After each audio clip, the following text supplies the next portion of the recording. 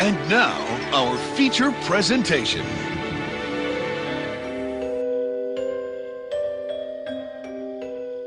I like it spooky.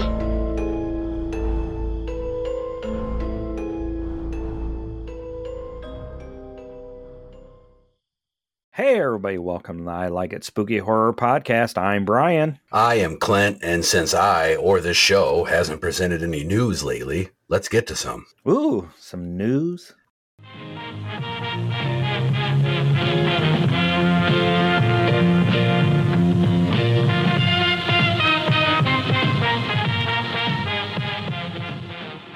So my news this episode is Jaws gets an epic official pinball machine from Stern Pinball. And this is from our friends over at Bloody Disgusting. So like a month ago, 2 months ago, Spooky Pinball turned Texas Chainsaw Massacre into an official pinball machine. And now we're getting one from Stern Pinball of Jaws. And if you go over to Bloody Disgusting, I'll share the link so everybody can look at this article. They have a picture of the pinball machine, and it looks pretty cool. I saw the article. I haven't read it, but I saw in the picture where, like, Bruce, the shark, is kind of jumping up in the middle. I'm assuming you got to get the ball in the mouth, or if you do, then maybe you lose it or something. I'm curious, though. You said this is Stern.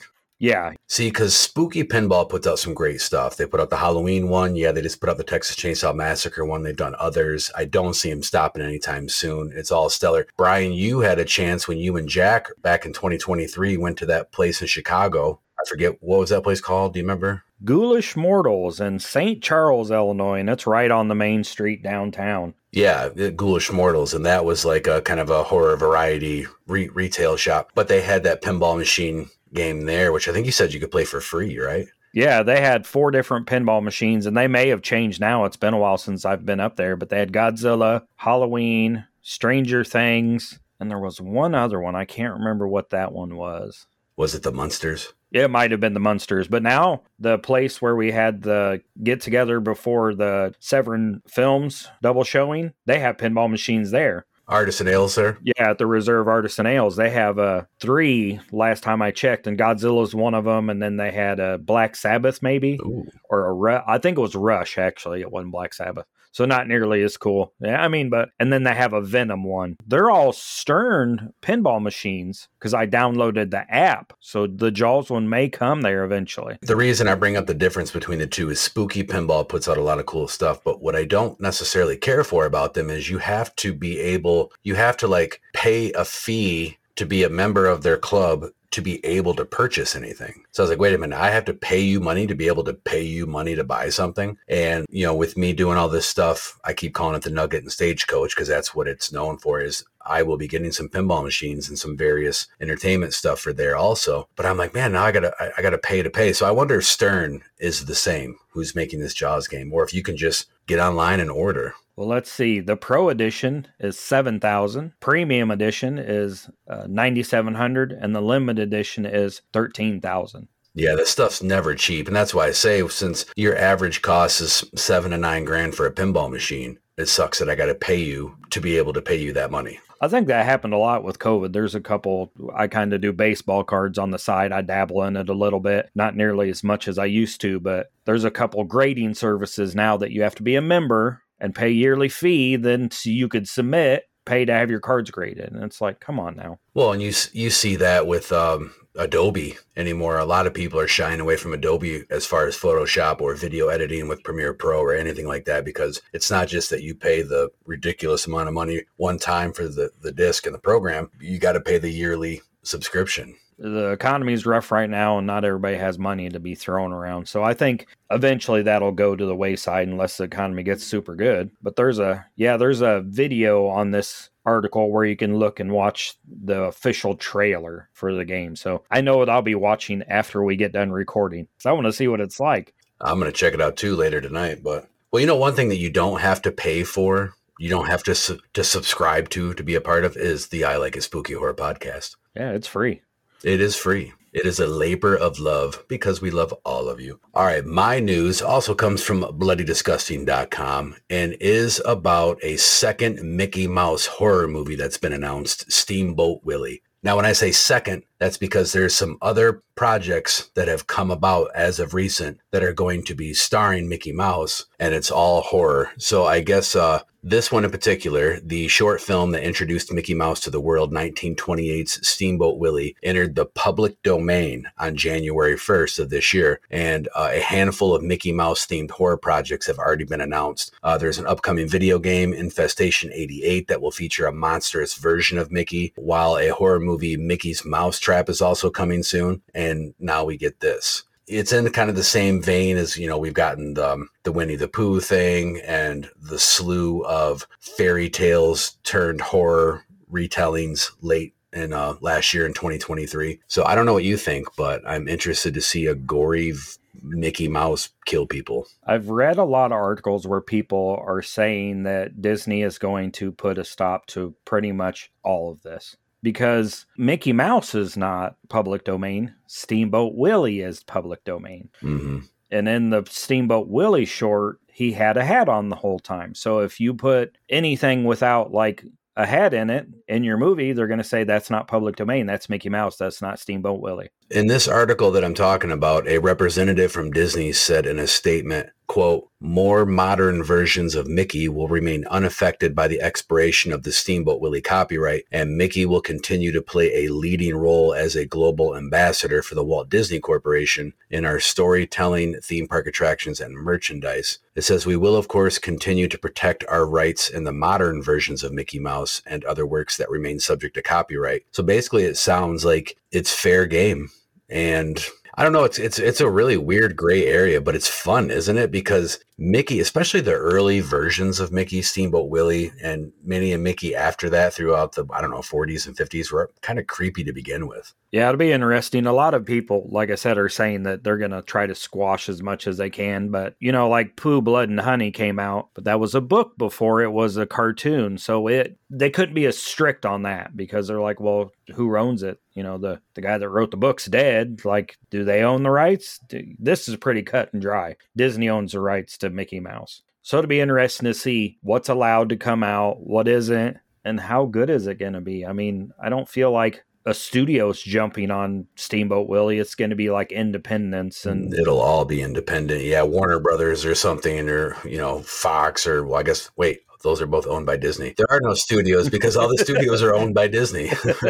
Yeah, there's nobody to be like, oh, we're going to put something out. Maybe, how weird would it be if Disney's like, fuck it, let's just make a horror Mickey Mouse movie? They should, because think about it. I don't know. I was more a PBS kid than a Disney kid, but my kids, we were kind of both when they were little. There were a lot of modern Mickey Mouse stuff, and the horror stuff, the Halloween stuff was always way better than the rest of it. Or they came out with the Mickey shorts back in 2013, maybe even early, like 2010. And they were the Mickey vignette shorts, and they were animated, but they had that old school kind of vibe to them. And it was almost kind of like Bendy and the Ink Machine animation. And there was a lot of scary elements, and those were the best ones. So yeah, Disney should just say, fuck it. Instead of trying to protect and guard, just come out with their own and blow it out of the water. Fuck, they got the money to do it. Oh yeah. And even if it's not good, people will watch it and love it. Because it's different, and they're stepping outside of their normal realm. One of my favorites is A Christmas Carol, The Muppet Christmas Carol.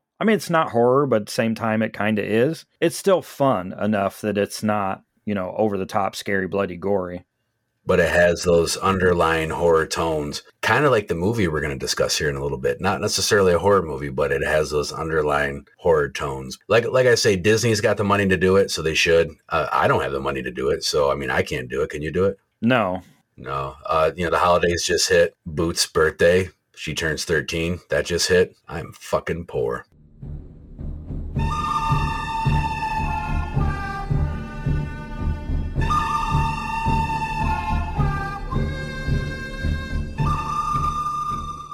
On this episode of Why Are We So Poor, I got a Christmas gift. I got one of these. You can't see it. Yeah, it's a Mars Attacks snow globe. It plays music. He plays music, and he's got little stars instead of snow, but it doesn't light up, which is weird. That is weird. I could see why they didn't sell a lot of these at Spirit Halloween. It's actually kind of cool. I like the detail. I like the look of it. But yeah, the bells and whistles that it's lacking are kind of like... It'd help if I turned it to that. Yeah.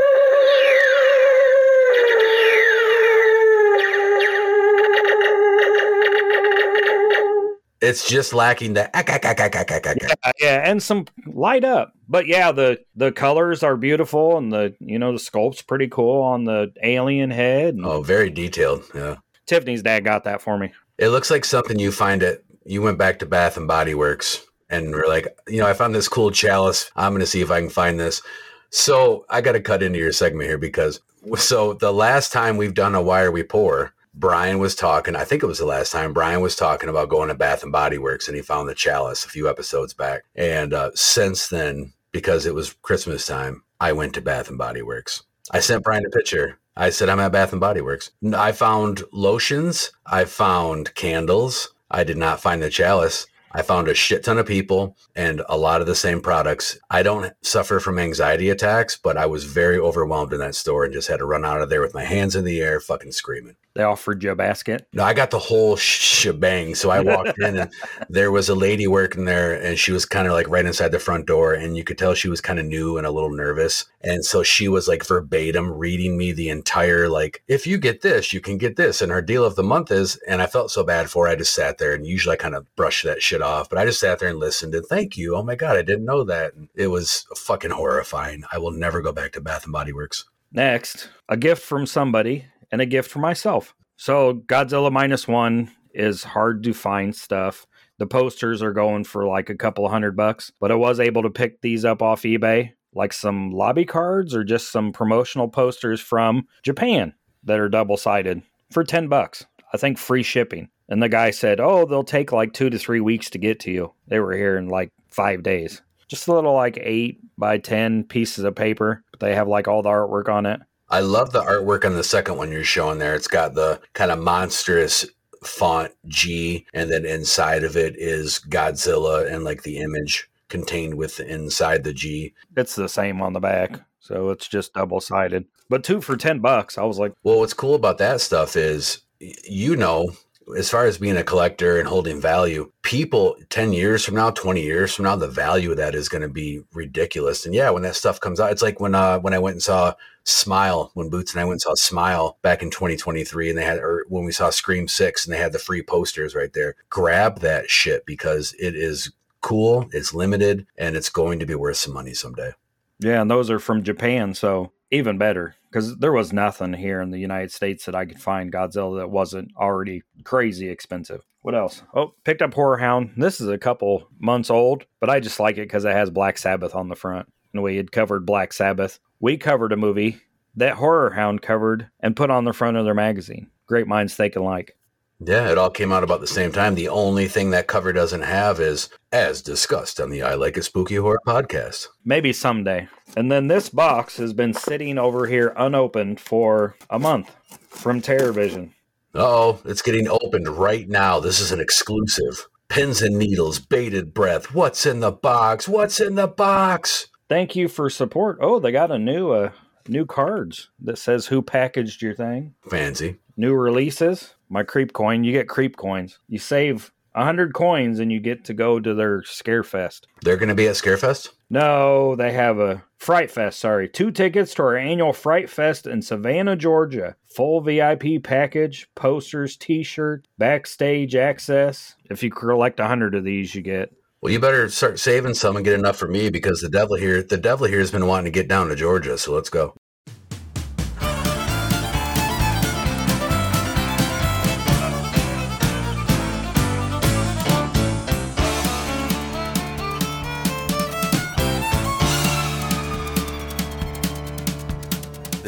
Down to Georgia, he was looking for a soul to steal. He was in a bind because he was way behind and he was willing to make a deal. Well, you get 2 tickets. And this is just my December member thing. I just never opened it. Hell's Highway. Killer. Without a soul, you can't get to heaven, but you can't get to hell either. Lost in the 80s. Joe Zazzo collection. Ooh, that looks fun. It's only a movie. Scream Book 2, the next issue, and whatever the hell the name of that movie is. And America's Deadliest Home Videos. That looks kind of interesting too. That the sequel to America's Funniest Home Videos? Exactly. It's the Bob Saget stand-up when he was like, I suck dick for crack. And a piece of candy. I should have probably got that out of there before a month and a half. And I did sign up for a Vinegar Syndrome subscription, so you get another year of me checking out stuff from Vinegar Syndrome. More of that to come.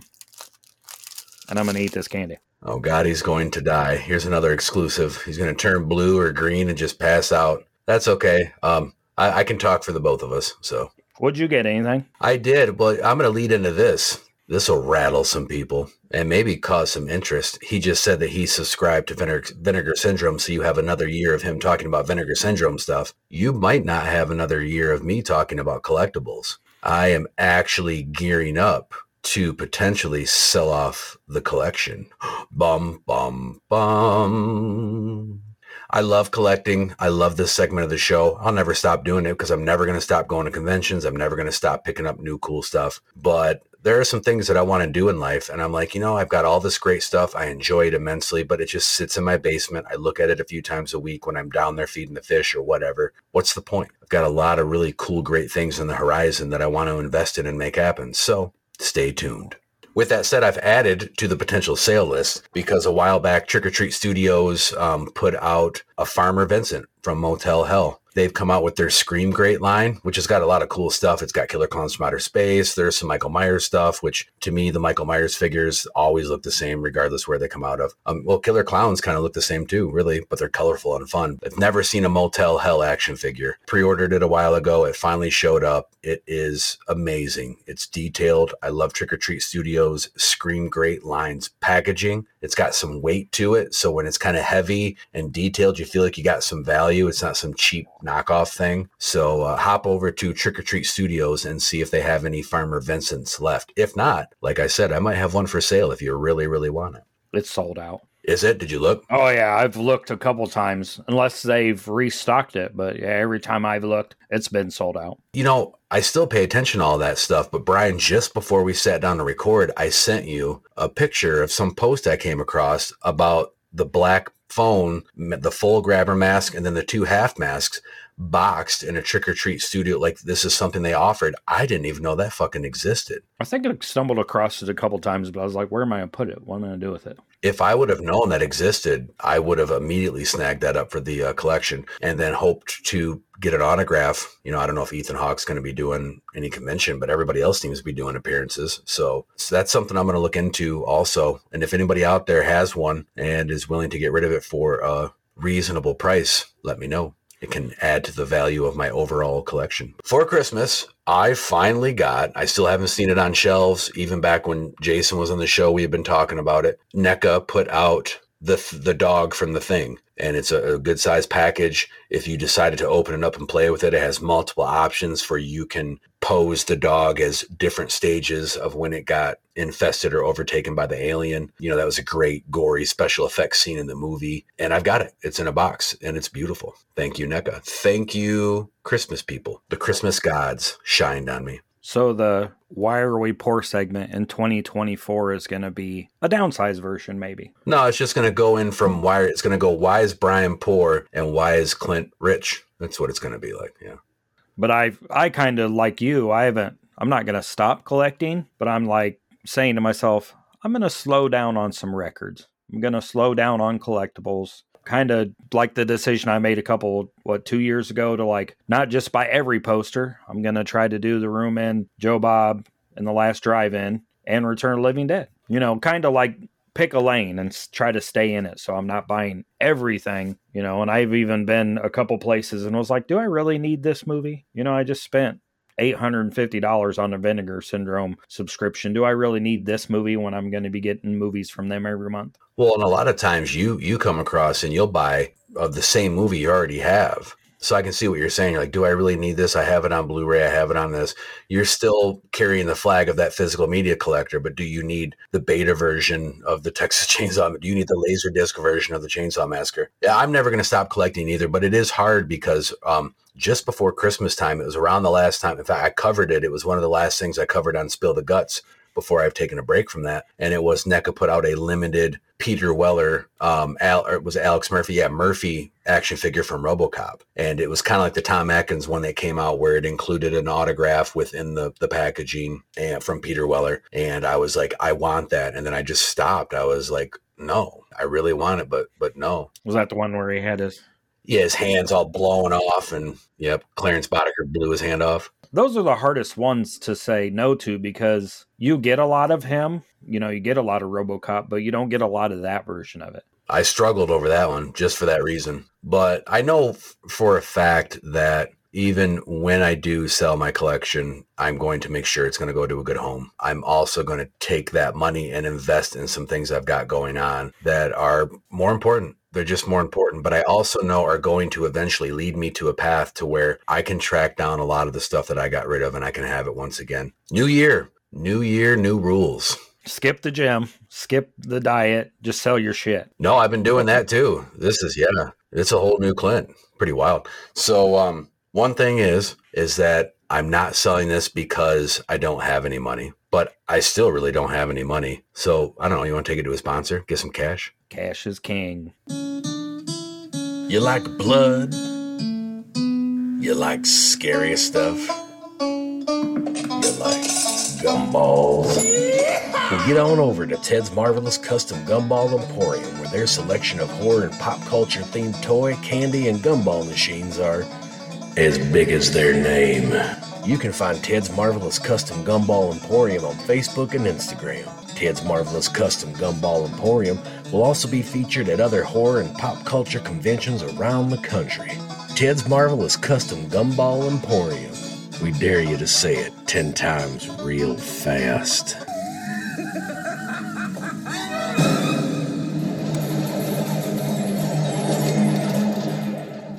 So now that we've heard from our sponsor, in the 50th year of Trauma, is this second episode? Yeah, the second episode this year. We're in 2024, so this is the 51st year of Trauma. I think so. If it was their 50th anniversary this year or last year? I think it was last year. They've been around a long time. Hell yeah. So for the second episode of 2024 for us, in our third year, God, we got a long way to go catch up with them. Shit. That's a lot of math and a whole lot of numbers. I'm so confused. We're covering the 1984 kind of horror movie. It's categorized as a comedy horror mystery. Noir, is that how you say that? Film noir, yeah. Kinda. From 1984. ScreamPlay. A Trauma production?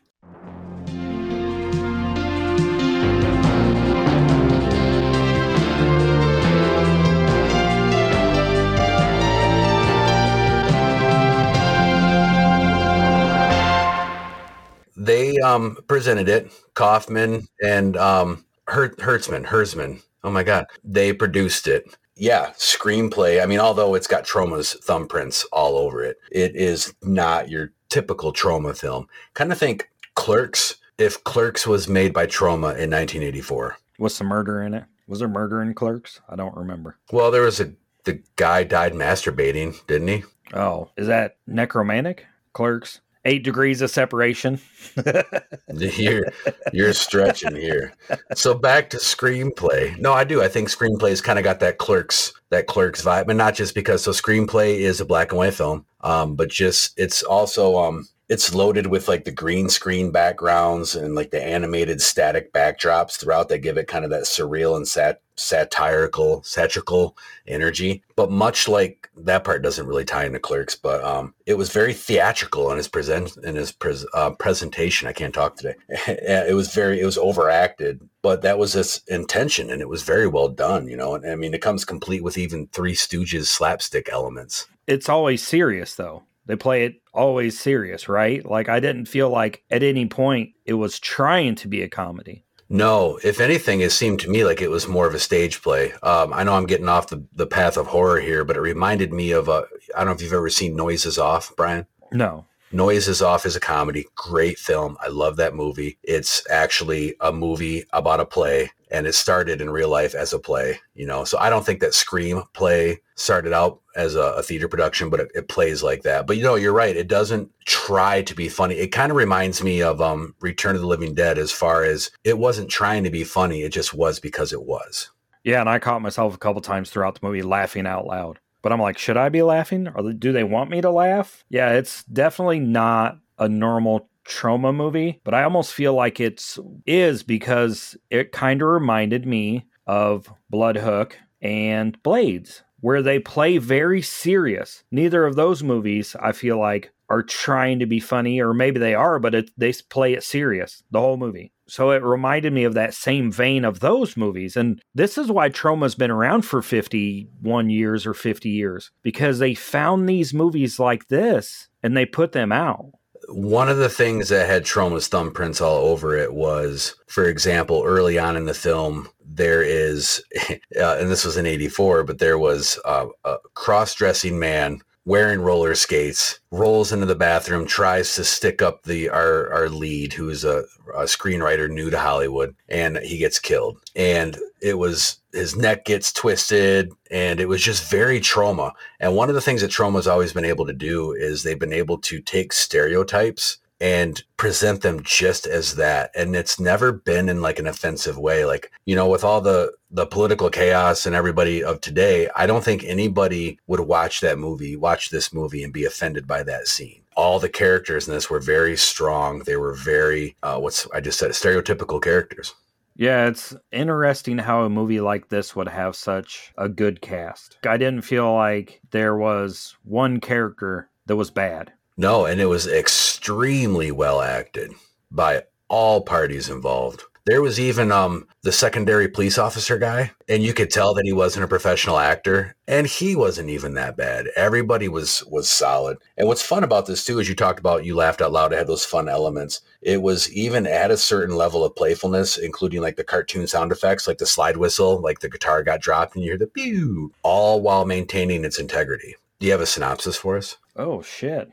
No. I've got one if you want one. Do you want one? Oh, go ahead. Yeah. I could not find a lot of information on this movie. I mean, I tried to scatter the internet and it just couldn't find a budget, couldn't find if it made any money. I mean, I know the DVD's out of print. They put it out in 2005 and it's out of print. Unfortunately, this is that rare movie that just not a lot of people have heard of. It was a one-time effort by Rufus Butler Seder, Seder. I mean, he wrote it, directed, acted, edited. He was, this was a very indie film. And I mean, this is one of those that's never went any further than DVD. It's not on Blu-ray. That I would hope somebody would pick up, or maybe even Trauma would put out a Blu-ray so that it doesn't go away. You know that since it's here covered now on the I Like It Spooky Horror podcast, that it's an instant classic. So here pretty soon, it'll be picked up by TerraVision. Justin Beam will be doing some behind-the-scenes stuff on it, something like that. Yeah, it is on a Tubi. That's where I watched it. I don't know where you watched it, but I did watch it on Tubi. It shows that it's streaming on Plex, Tubi. You can get it on Prime, where you can rent it for 99 cents. And it's also on, of course, you can buy it on Amazon on Blu-ray and DVD. The synopsis here listed on the Internet Movie Database doesn't really tell the story. It says, a detective investigating a series of murders discovers that they are similar to the slayings that occur in the new script of a Hollywood screenwriter. That synopsis to me is actually a subplot. That does not embody the whole movie. The movie is about a young up-and-coming screenwriter who comes to Hollywood for the first time with the intentions of writing a screenplay and making it big. He winds up becoming a janitor and living for free at this kind of off the boulevard motel, housing all these very intricate and unique characters, and then murders ensue. And that's where the mystery is. That's a better synopsis, I guess. And they blur the lines of the whole movie, to me anyway, and maybe I wasn't paying close enough attention, but is this really happening? Is he writing this, or is it really happening? That was one of the interesting things is, as they were establishing who was who throughout the movie, it had that level of mystery to it, because he would encounter people throughout his day, right? And they would do something to trigger him, and then he'd get these crazy eyes, and it would inspire him to write a scene about murdering them. And of course, in those daydream type scenes, it would be him as the murderer. But it didn't really turn into that giallo whodunit until Act 3, when his screenplay got stolen, and then the murders actually ensued. I was looking for synopsis information, and this is from the American Genre Film Archive, and it gives a little synopsis, but the last line of the synopsis says, This bizarre send-up of 1930s and 40s thrillers takes Hollywood by the throat and strangles it with campy underground fun. That's well said.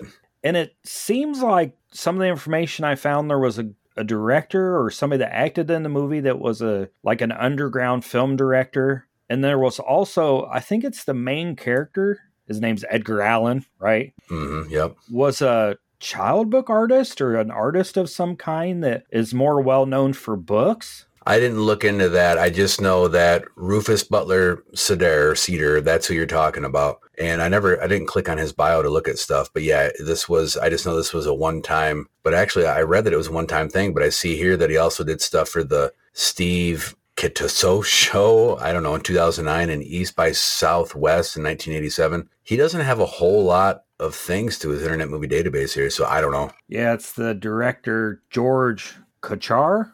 He's an underground American film and video artist, and it seems like he's very well known. I mean, maybe we don't know who he is, but you pull him up and he's got films. He directed over 200 films and videos, a lot of short films. And in a critics' poll of the 100 best films of the 20th century, appearing originally in The Village Voice in 2000, Hold Me While I'm Naked was ranked number 52. And he's got something to do with this. Oh, he stars in it. I guess I'm confused then, because I thought that Rufus whatever was the guy who wrote, directed, and starred in it. So that's who wrote and directed it, but this George Kochar starred in it. I don't know who he played, though. Let me see here. This is a mystery we are unfolding as we are covering it. Let's see. He played Martin, and Martin... Okay, so he was the landlord. Okay, the tall guy. Yep. So yeah, so a group of... And you can see it in the movie. It's a very artsy movie. Do you feel like it's artsy? I mean, but at the same time, it's not. Like, it's very highbrow, but it's funny. While being lowbrow? Yeah, like, this is one of those movies that a group of people that sit around and sip tea and champagne and probably look at paintings and say, oh, look at that new modern wave, blah, and you're like, what the hell are you talking about? But they made this movie that people that, I mean, I don't consider myself highbrow. I don't know if you do, but like people that sit around and drink whiskey and watch football and, enjoy haunted houses can watch at the same time and be like, that was really fun. So I don't think it was necessarily artsy. I just think that it wasn't established shots of real environments. They shot this in Boston, but it felt like you were in Hollywood. I've been there. I've experienced it back in 2003, and the movie makes me feel like I felt when I was there. Again, it was shot in black and white, but the backgrounds are, like I say, these static kind of blue screens, and then this is where it got theatrical, where you'd have the Hollywood sign and stars, and then you'd have these searchlight beams dancing back and forth. But all it was like a background that you would see in a high school play. So I don't think it was necessarily artsy, but it just wasn't actual on the head. It was kind of just their interpretation or representation of where they were at. Yeah, and at one point, the police are knocking on a door, and you could tell, like, the door is not like a solid door. It was almost like a stage play. It was built by a bunch of teenagers or college kids. But it was supposed to. That's the thing. This movie's magical because all of those elements are supposed to be. It just all works so well. Good Lord. Don't listen to us babble. Turn us off right now. Go watch this fucking movie. Get on Tubi, watch ScreamPlay, and then send us a message at ilikeitspookypod@gmail.com and tell us what you think. If you don't love it, then don't tell me, because I love this movie to death and I don't want to hear anything negative about it.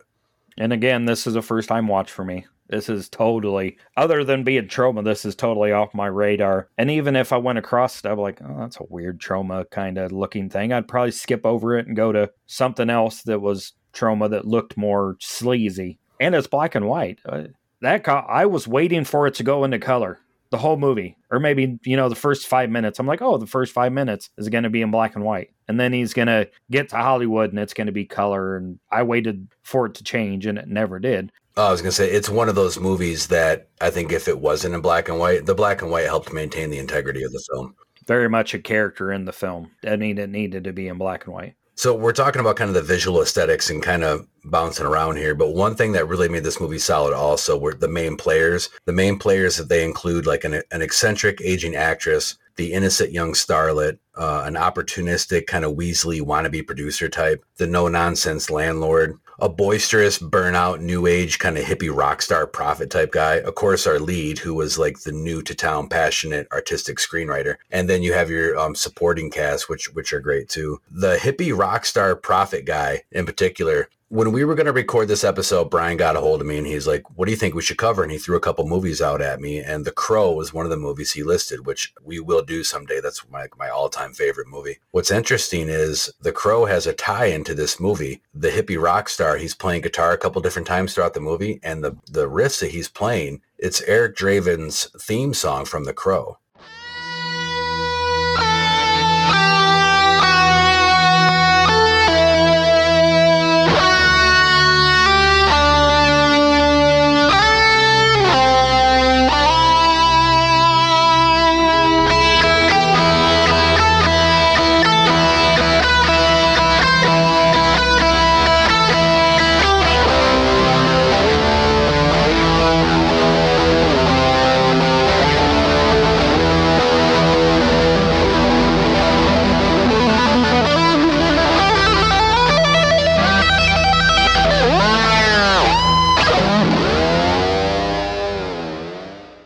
I don't know if this movie like inspired James O'Barr, who wrote the original graphic novel, The Crow, and then that's how it got into the movie. But I had never heard those riffs before The Crow until I saw this movie. And the other movie that we were going to cover, I watched, and you know that movie, and I was like, I feel bad not saving this movie for a later date to share with somebody else. So I replied, I said, well, hey, Brian, do you want to do something really wonky? And he's like, what's that? And I was like, let's fucking do ScreamPlay. And he was like, all right, I'm in. Hopefully you enjoyed the choice. Yeah, I'll watch it again. It's definitely one of those that I will watch again. And I will show people. That's probably more important than anything is if we cover a film, if anybody covers a film, or if you watch a film and you enjoy it, it's one thing. But if it's something that you're like, I have to show other people this. That's probably the true testament of any movie is if you enjoy it enough that you want to show other people the movie. And this is definitely something that I will show other people and tell other people about and just sit back with them if I'm, lucky enough to watch it with them and enjoy and then talk about it after you're done.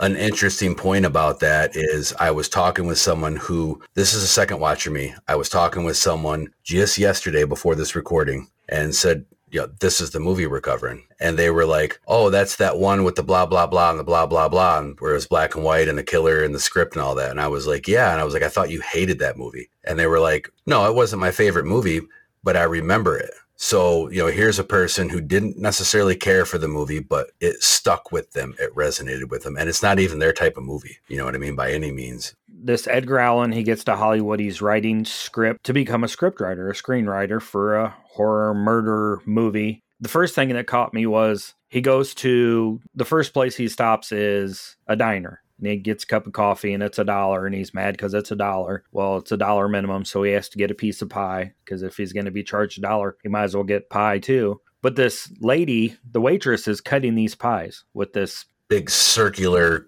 pie cutting thing. She's not even cutting the damn pies. Just smushing them. She's just like slamming it down on them. I was like, you're not even cutting these pies. You're not even... And that was a lot. That's fun too. Some of the aesthetics of her smashing those pies was just kind of a cool shot. A lot of those shots throughout the movie were maybe had nothing to do with the movie or they were foreshadowing something that later on, but they're just cool shots. And you can tell the people that filmed this knew what they were doing. And cared about what they were doing. They know how to film a film and make it look great. And I think another reason I love this project too is this off the beaten path movie. Not only was I think a relatable, real experience for the people involved, I also feel that they knew they weren't going to make any money off this, but they were like, fuck you, we're going to make a movie that we want to make, that we want to see. And it tied in you could see all the influences. Some of them were blatant in your face, like the Boris Karloff and the Peter Lorre and the Bela Lugosi star in the Hollywood Walk of Fame. He was at the movies and Nosferatu was on the screen. So they really made you look at some of their influences. But a lot of them were just kind of subtle and woven in. Like it seems like every movie anymore, we talk about giallo, but it had those strong whodunit giallo moments throughout. And then, like I say, it really didn't take shape. They were present before, but then once his script got stolen in the beginning of Act 3 and the murders started to happen just like were in his script, it turned, and it had the black glove and the who is it and everything, but it was still entertaining. It still maintained its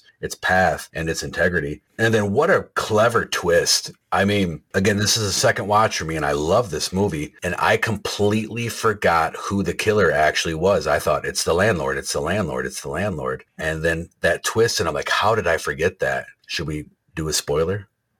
Oh, let's save it for closer to then. There's a hell of a twist at the end, and it makes sense. It's clever. It's fun. Go watch this movie. You have to. We get introduced to these characters that are going to slowly be murdered off. The first person is the landlord. He meets a landlord. He needs a place to stay. He gives him a place as long as he's the janitor. Well, yeah, because the landlord kills the roller skating queen who's trying to stick him up and shoot him. So he gets a place to live, and the first thing he has to do is fix the older Scarlett's faucet. Isn't that his first job after he gets there? Yeah, he has to go to the aging actress to her room and fix her leaky bathtub.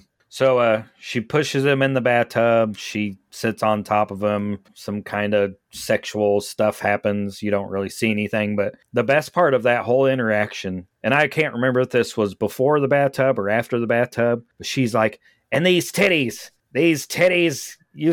people in Hollywood used to drool over them. I slept with this guy and that guy and this guy, and I slept with Karloff. And he's like, you slept with Karloff?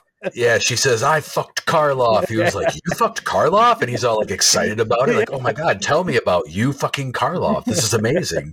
And she makes out with her dog. But that was the best part of that whole interaction, was him being excited that she fucked some famous guy. And then who do we meet next? Do we meet? I don't remember the order. I just know everything was natural. After that, you meet, of course, the young innocent starlet who is dating the Hollywood heartthrob, the current big thing in Hollywood. And she's trying to be a seagull. Yeah, that was weird.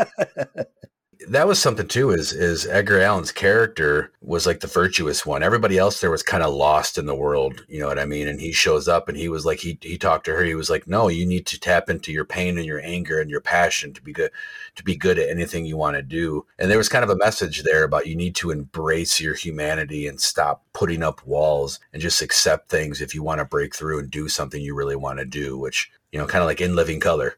Message. There was a message in there. So we meet her. Then we meet the hippie guy, the rock star, whatever. And the sleazy, he's trying to steal Edgar's work, as I feel like what he's trying to do the whole movie. And then we meet Lloyd Kaufman.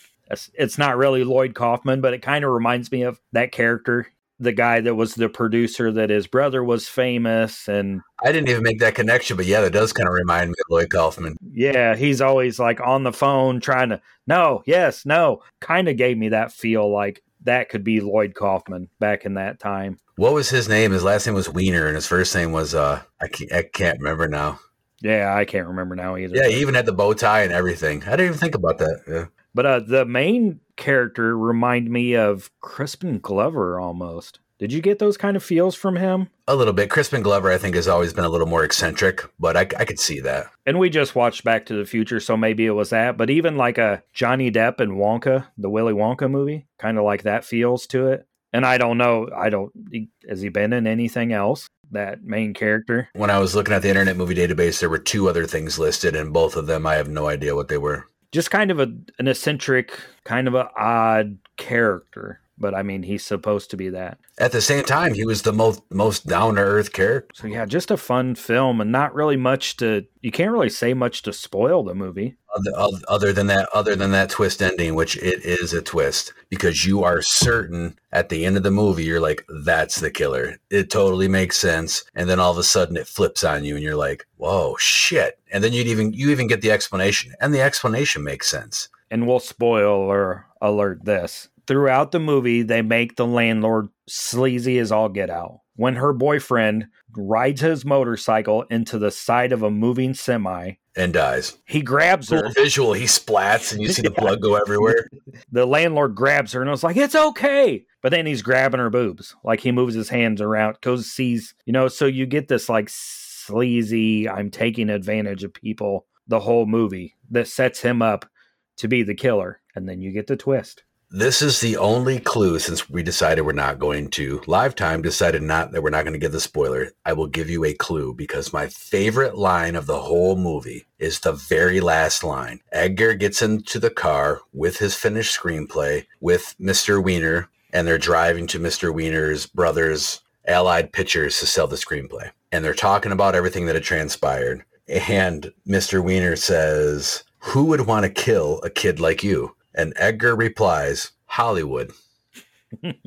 Did you catch that? I can't say any more because I'll be spoiling it. It was so fucking clever because it was obviously a metaphor, but it was real. And they put those clever lines like when he's like, "I got the script." And he's like, "Well, I said I wanted blood, but not that much blood." Yeah, because it was covered in blood, literally. I think at one point he also says something along the lines of a little sex and a lot of violence. This is perfect about the script, and that, I mean, that's the movie. That's not even the movie though. I mean, there's some violence, but not a lot. It was a little meta in that aspect where, yeah, there was a little sex. You do get a little flesh. There's a few boob shots, nothing really gratuitous or anything. And it's all kind of washed out because of the black and white. There was quite a bit of violence. I don't think it comes across as violence because it was all done in this very kind of whimsical Three Stooges type way. But there was the dead dog getting tossed in the bathtub, the queen's neck getting spun around and broken, the hammers to the heads, the hand coming up from the garbage disposal. There was actually a lot of blood and guts, but it just didn't seem like it because it wasn't gratuitous. Yeah, I go back again to the thought of you could take this to Knox College by me, which is a liberal arts college. It's one of the top 100 liberal arts colleges in the world every year. It's on the list. And show this to a film class and say, this is how you make a movie. Or you could take it to Trauma Dance and show it and probably get a fucking standing ovation. Totally different audiences, but you're going to get the same thing out of the movie. I agree completely, Brian. This film, it speaks to a very mass audience because it is educational, it is intellectual, it is fun, it is highbrow, it is lowbrow, it is artsy, it is not. It's everything. This movie is everything. I love this fucking movie. Then you'd probably show it to a bunch of people at the drive-in and they'd be like, what the fuck is this trash?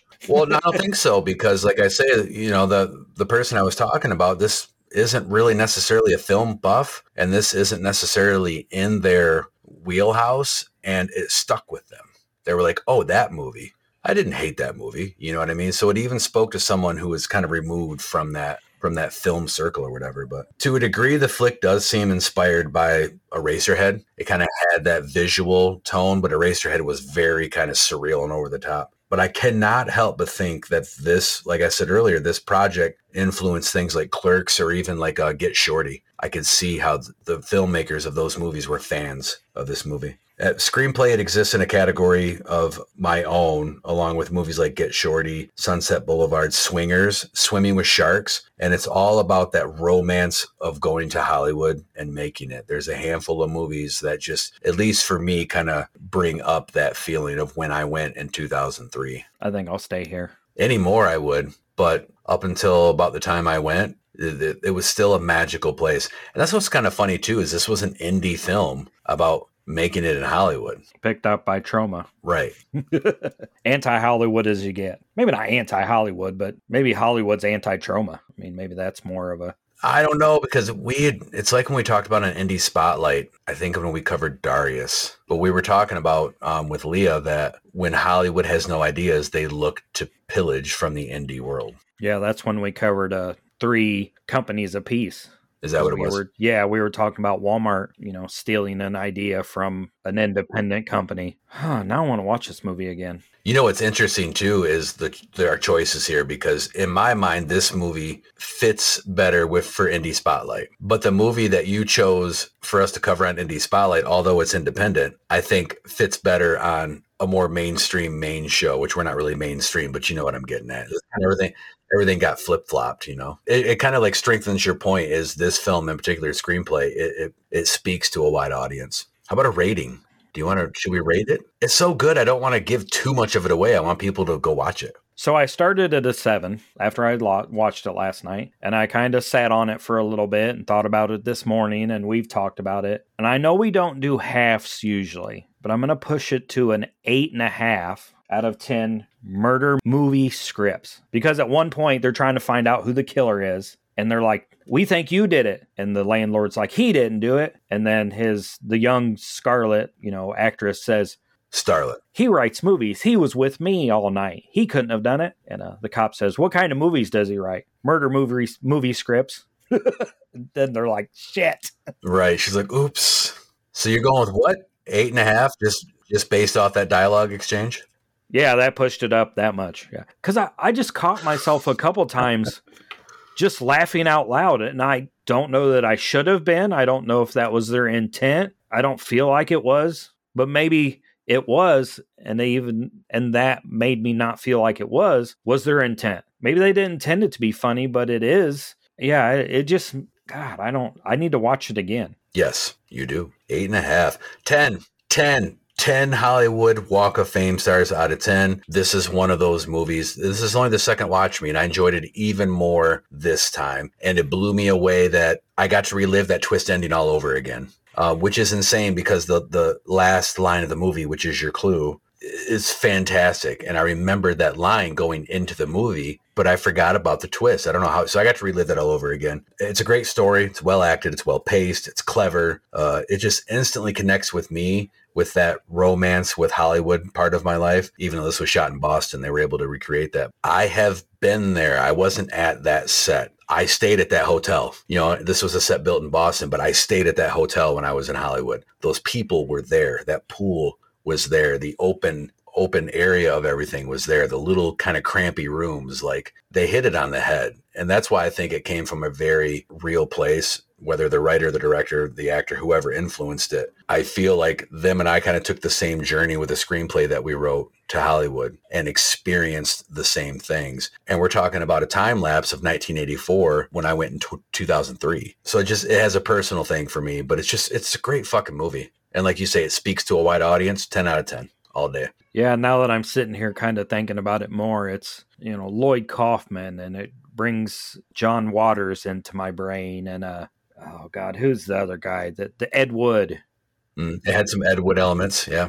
All these people that are passionate. I don't feel like any of those people do movies because they want to be famous and billionaires, and all of those people have a certain amount of passion that keeps them going. We all want to be successful. Don't get me wrong. We all want to make money and, have some fame in anything we do. We want to be successful, but I don't feel like if those guys didn't have passion, they wouldn't be doing these kind of things. And in this movie, it's passion that keeps him going. Or insanity. Maybe it's a little bit of both. Maybe we all have that. You're right. And it even states that in the movie, because at the very end of the movie, he was so fed up. Edgar Allan was so fed up with everything that had happened. He was like, fuck this. I'm taking my screenplay. I'm going back home. Until Albert Wiener, that was his name, Albert Wiener, his agent, was like, they want to give you $100,000 for his picture. And he's like, $100,000? Okay. And he gets in the car and let's go. You know what I mean? So I agree. We all want money, but I think the legacy most of us want to leave behind is, hey, do you remember that show those guys did? Hey, do you remember that haunted house that guy did? Hey, do you remember that one person that donated time to this one place and, helped people out? Like, that's all we really want. Well, don't forget 90,000 because I take my 10%. That's right.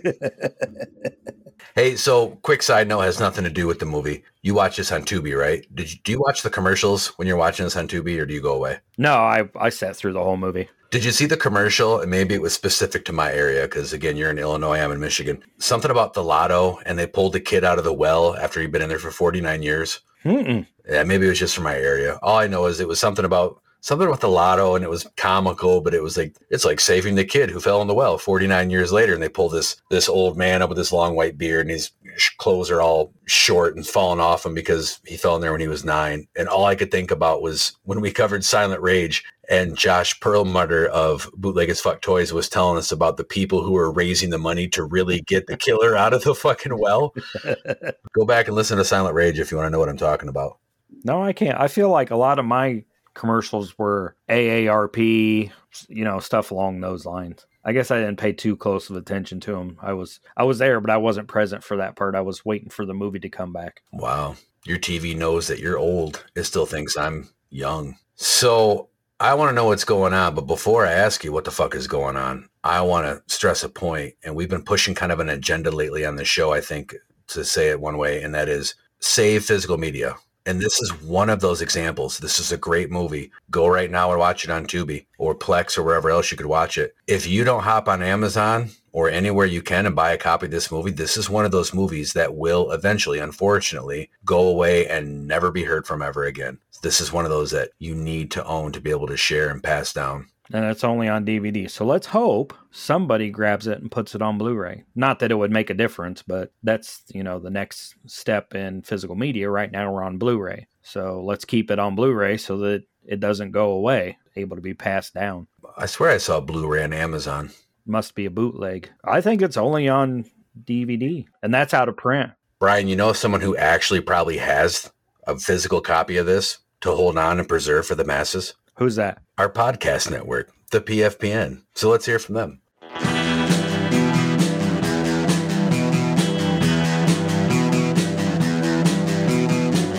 You're listening to the Prescribed Films Podcast Network, home to hundreds of hours of free podcast entertainment. The shows on this network all have a common goal, providing you with the best discussions about movies and other forms of entertainment media. The PFPN hopes to fill your earholes with audio joy. Visit our website with links to all the other amazing shows at www.thepfpn.com. Thanks for listening.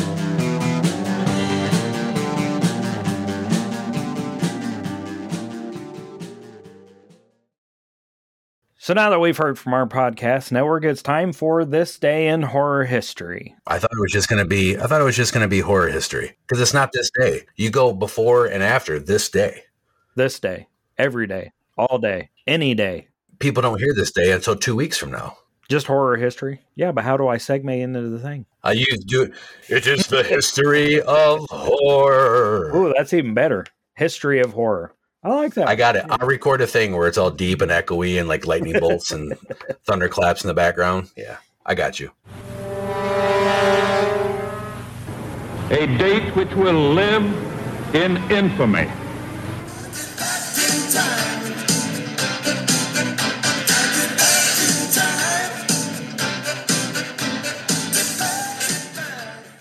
So on June 29th, in 1965, we get Children of the Damned. I don't know. You ever seen it?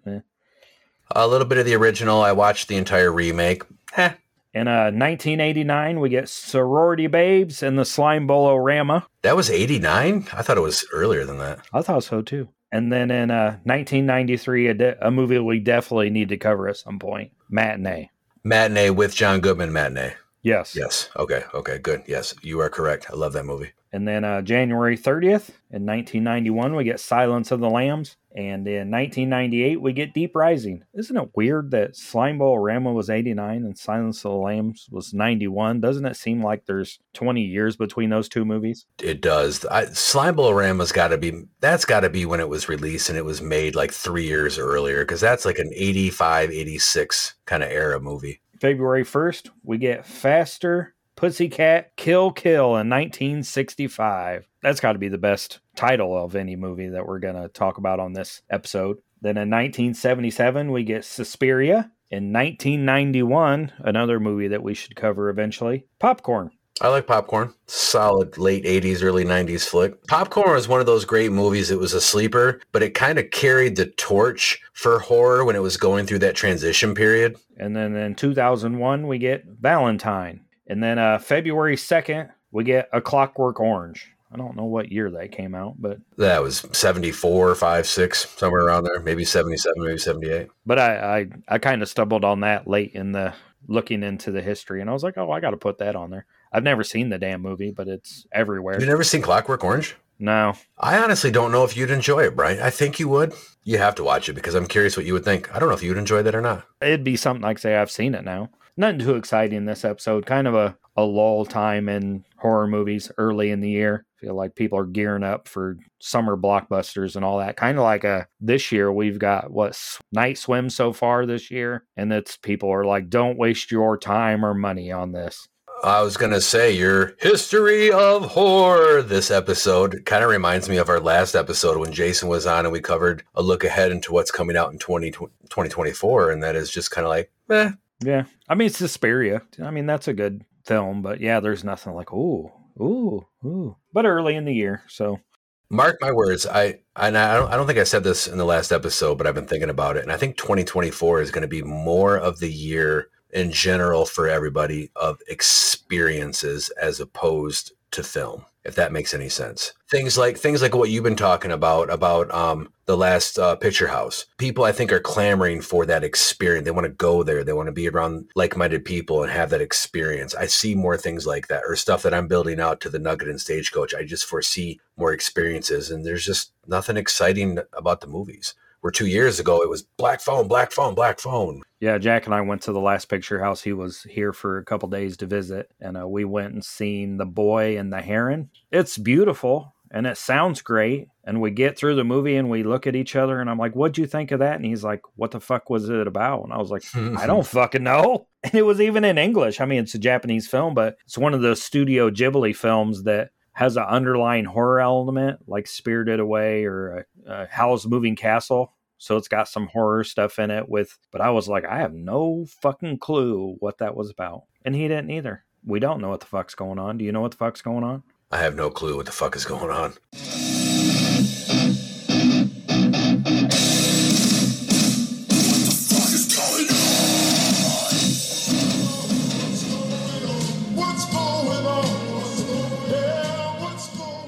So I don't have anything going on. Do you have anything going on? Movies. Watching movies. I told you, I don't know what the fuck's going on. I can't be any more clear than that, Brian. I don't know. Damn it. Nothing? I'll give you a bone. I'll throw you something. You ready? I'm ready. Okay, good. Nothing new from what I've been talking about, but been plugging away at the Nugget, working on psychotherapy, as it shall be called. It's kind of real time now. Up until now, we've just kind of been cleaning and painting and figuring out paint schemes and really putting the puzzle all together. It's go time. It's about to get fucking real there. We're about to invest some money into there. We're about to start building some things with inside there. It's going down. So it's kind of shifting into the next gear with that. And that's about it. That's where I'm going to be spending a lot of my time the rest of this winter. Also, convention season, horror convention season is coming up. You're starting to see a lot of cons promote, start to tease stars and celebrities that they're going to have. So for me personally, I'm going to scale back because of my involvement with everything that I'm doing out there and my attempt at a more, I say work life. This isn't work for me, but more work-life balance. I am going to be scaling back. I said that last year and then I went gung-ho, but that was financial reasons. This is more of an internal thing. So I got to be booking some my shows here pretty soon. Going to be hitting up Nightmares, going to be hitting up Flashback, going to be hitting up Scarefest 1,000%. A couple others that I want to toss in there. I'll be going to Hearstfest for sure. So I got to find some time to book all my 2024 convention shows. Hell, this time next year, we might be promoting a convention or something along those lines in your area. Absolutely. That is on the agenda. It is on the plan. It is in the works. Snake Alley Festival Film is taking movies already. So a film festival that I go to every year in Burlington, or I've went to the last couple of years, is accepting short films. So you can check them out. And if you have a short film you want to share with the world, you can submit it to Snake Alley Festival of Film in Burlington, Iowa. One thing is important, like Brian's talking about, or I'm talking about with the shows or things you want to do, is there's no rest for the wicked. And there are things constantly happening and changing and evolving. And don't sleep. We all just want to hibernate right now. I just want to go to bed right now after this recording, but I can't because I'm meeting our friends Brian and Kristen Hoover. They're going to meet me out to the Nugget, and I'm going to show them around, and we're going to see about commissioning them for some murals and some other artwork that's going to exist in that building. I'm really excited for that because he is such an amazing artist. There is no time for hibernation. Don't sleep. Start making your plans. Figure things out. Don't miss out on all the great stuff that is coming up because this is the year of the experience. Mark my words. Should be a good year. It can't be worse than last year, can it? Fuck. No. Well, it's possible. If anything, if you want to go to sleep and you need something to listen to, you can check out the I Like It Spooky Horror podcast wherever you get your podcasts. You like and subscribe. We lull you to sleep. Mm-hmm. We are like a lullaby. We're like the children's bedtime story for horror adults. Just listen to us and relax. Then you'll never miss an episode, and you can be talked to sleep every night by our soothing voices. You can check us out on Instagram and Threads and X and TikTok and Facebook and what else? YouTube and everywhere. We're everywhere. You get your news and your Michigan happenings and your Crackle and Redbox streaming movies and feature-length episodes and everything. Don't forget about Indie Spotlight. Yeah, Indie Spotlight. I did. There's so much I forgot. More work-life balance, but we're going to keep bringing you free content because that's what we do. Free. I'm just lulling people to sleep. Go ahead. Wrap it up. Okay. And you know what? Take care and have a good 2024. Bye-bye. Till next time.